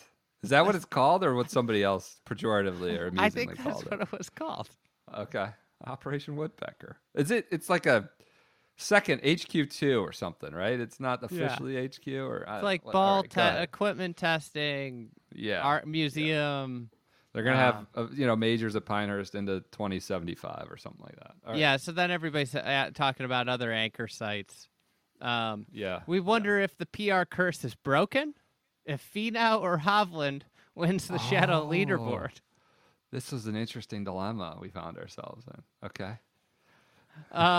DJ pre-tournament, somebody asked him about shooting 80, and DJ said that he didn't remember shooting 80. At Memorial? Yeah. Good. All right. These are all out of sorts. That doesn't matter. It's a grab bag. Unorganized. End of the year. DJ was also credited with an official PGA Tour win at East Lake, the 23rd of his career. But Xander beats him 265. Scheffler beats him, and JT tied with him. So this is just completely ignored on the telecast. That they the do win not is not a win necessarily by strokes. Golf Channel is talking about how great of a job DJ did to hold on to his lead, without mentioning that he started the tournament with a lead. Like there's all these like just they act like it's like amnesia comes across and there's the tournament starts and it's just like they don't acknowledge that it starts with this scoring system. Well, this goes back to part 1 with Tommy Gainey. We're not acknowledging him winning the Eczema Classic or whatever. Well, he's overcoming tumult, and not the fact that we don't acknowledge it. He got popped for solicitation. So, all right, go ahead. Sorry, big drama. You call this the greatest gaslighting. Oh no! What was this? Of all time, the telecast doesn't mention prize money at all. Oh, on Sunday. Gaslight. Maybe a little hyperbole there. I didn't know where you were going with that. Okay. Brendan proclaims the final round one of the great golf gaslighting of our time. Gaslighting. As stats about 54 hole leads and win totals were thrown at the audience against a backdrop of complete silence on the potential money changing hands on every shot. So, I mean, this is the compelling That's a good narrative of the FedEx Cup is that I forgot. There's an insane amount of money involved in the final round. And the telecast, which clearly was under strict orders from the PGA Tour, does not make mention of like, hey, JT has this putt for $3 million. Right. And every year, to be clear, this is how the Tour Championship is framed. Every pre-pandemic, non-pandemic year, it's about the money, all the cash. This one's for this much money. This one's now PGA Tour has laid off 50 people a week before. Now everybody's battling through the pandemic economically. And yeah, it's now we're not allowed to talk about the money. I forgot about this. This is from the Will Knights in the Fried Egg newsletter. Or perhaps the pandemic has made money a touchy subject in Ponte Vedra. Charities supported by the PGA Tour have taken a hit this year, and the tour itself has made job cuts. Tournament purses, however, have remained the same, and next year's purse at the Corrales Punta Cana Resort and Club Championship has actually gone up by $1 million. So it's possible that the tour had some unspoken motives for asking, maybe ordering, NBC to downplay DJ's paycheck. Whether you interpret such a move as sensitive or disingenuous is up to you. All right. An organization that strictly the only motive is satisfying the players and the players only. It comes at the casualty of viewers and the product, as we saw this week. It comes at the casualty of their own employees, and it comes at the casualty of the charities they love to prop up year in, year out. If part 2 was a little laudatory of the PGA Tour for getting golf back up and running and safely for sport, now that we know relative to other sports, part 4 here is balancing things I will out. say this is also a moment where we have to applaud the PGA Tour because they've made it here with minimal, this is the flip side of this is they did an exemplary job of getting this back and going, and after the Travelers, it looked really bleak if it was going to be able to keep going, and sure enough, they cracked down and did a really great job the last 10 weeks of the golf was great too. Good winners, good compelling golf. It was a good finish. But especially now in light of seeing college shit show and college football and whatever. All right, go ahead. There's a graphic, another great graphic, 4 straight 54-hole leads graphic being trotted out, comparing DJ to Tiger. The only problem was that DJ wouldn't have been holding a 54 lead if it wasn't for his handicap. So now you're getting into you're claiming historical precedents. Yeah, you're saying, hey, DJ has matched Tiger. The only problem is he didn't do it. Tiger did this in 4 straight scratch competitions. Yeah. And you are saying that DJ, well, he had played great golf. He did it 3 times in a row in a scratch competition. He wouldn't have done it for a 4th time in a row. Another point of gaslighting. Yeah. Yes. There was just epic catnip when Rory topped, the Bermuda rough. On the 18th hole, he basically just tops the ball right into the water. He's right in front of the water. The ball's airborne for about 20 yards, and this is like a catnip grab of the century, predating. I can relate. Yeah. This was a great catnip moment, predating Charlie Woods. Yeah. I'm just sitting like on us, all sorts of tweets. Yeah. I am sitting on some great catnip that I just am not going to put out there. Because I don't want the catnip wars to begin. What does that mean? I'm just sitting on some catnip. Oh, okay. We'll see if it ever makes light. But drop it in 2021 or no? Maybe not. I don't think I'm ever going to drop the catnip. Just something you think that would be aggregated. Oh, aggregator stream. Okay. All right. You're doing your Savaricas thing right now. Teasing everybody out. Okay. All right. Sungjae, Eric Patterson pulled this from some transcripts. This is great. Sungjae is asked about what he would do with $15 million. He says, I would buy a house in the U.S. and save so that I can live a comfortable life in the future. Oh. Not the sexy answer they were probably looking for there. Makes me love Sungjae even more. I know. Later he buys a house in Atlanta where he's asked this question.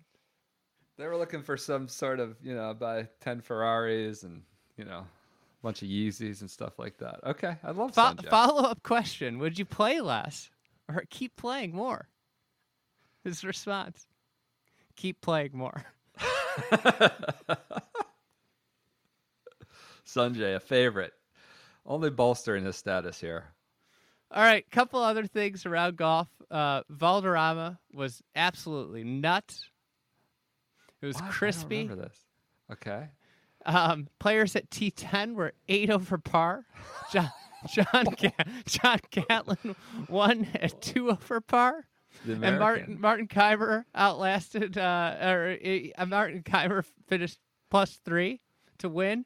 One of the gaffes of golf telecasts in the U.S., we missed Keimer's in the bunker, and we missed his bunker shot on 18 because of commercials. They don't come out of the telecast. The Sky Sports people World saw feed it. or whatever. Yeah. But The World the feed. Golf Channel's busy showing commercials. We miss coming out of the break. Keimer's bunker shot on the 72nd hole.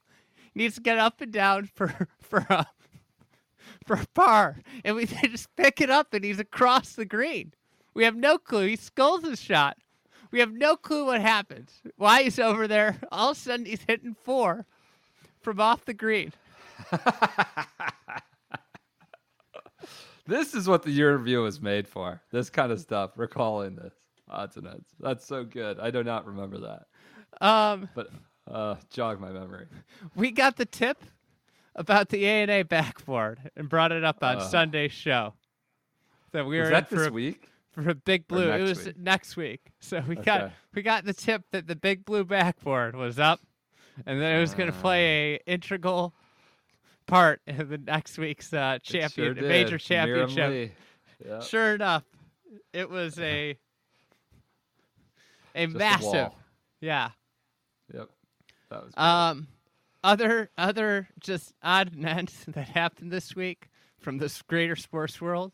Novak Djokovic hits the ball into the line judge's God. neck, got which- suspended or ejected, Yeah. right?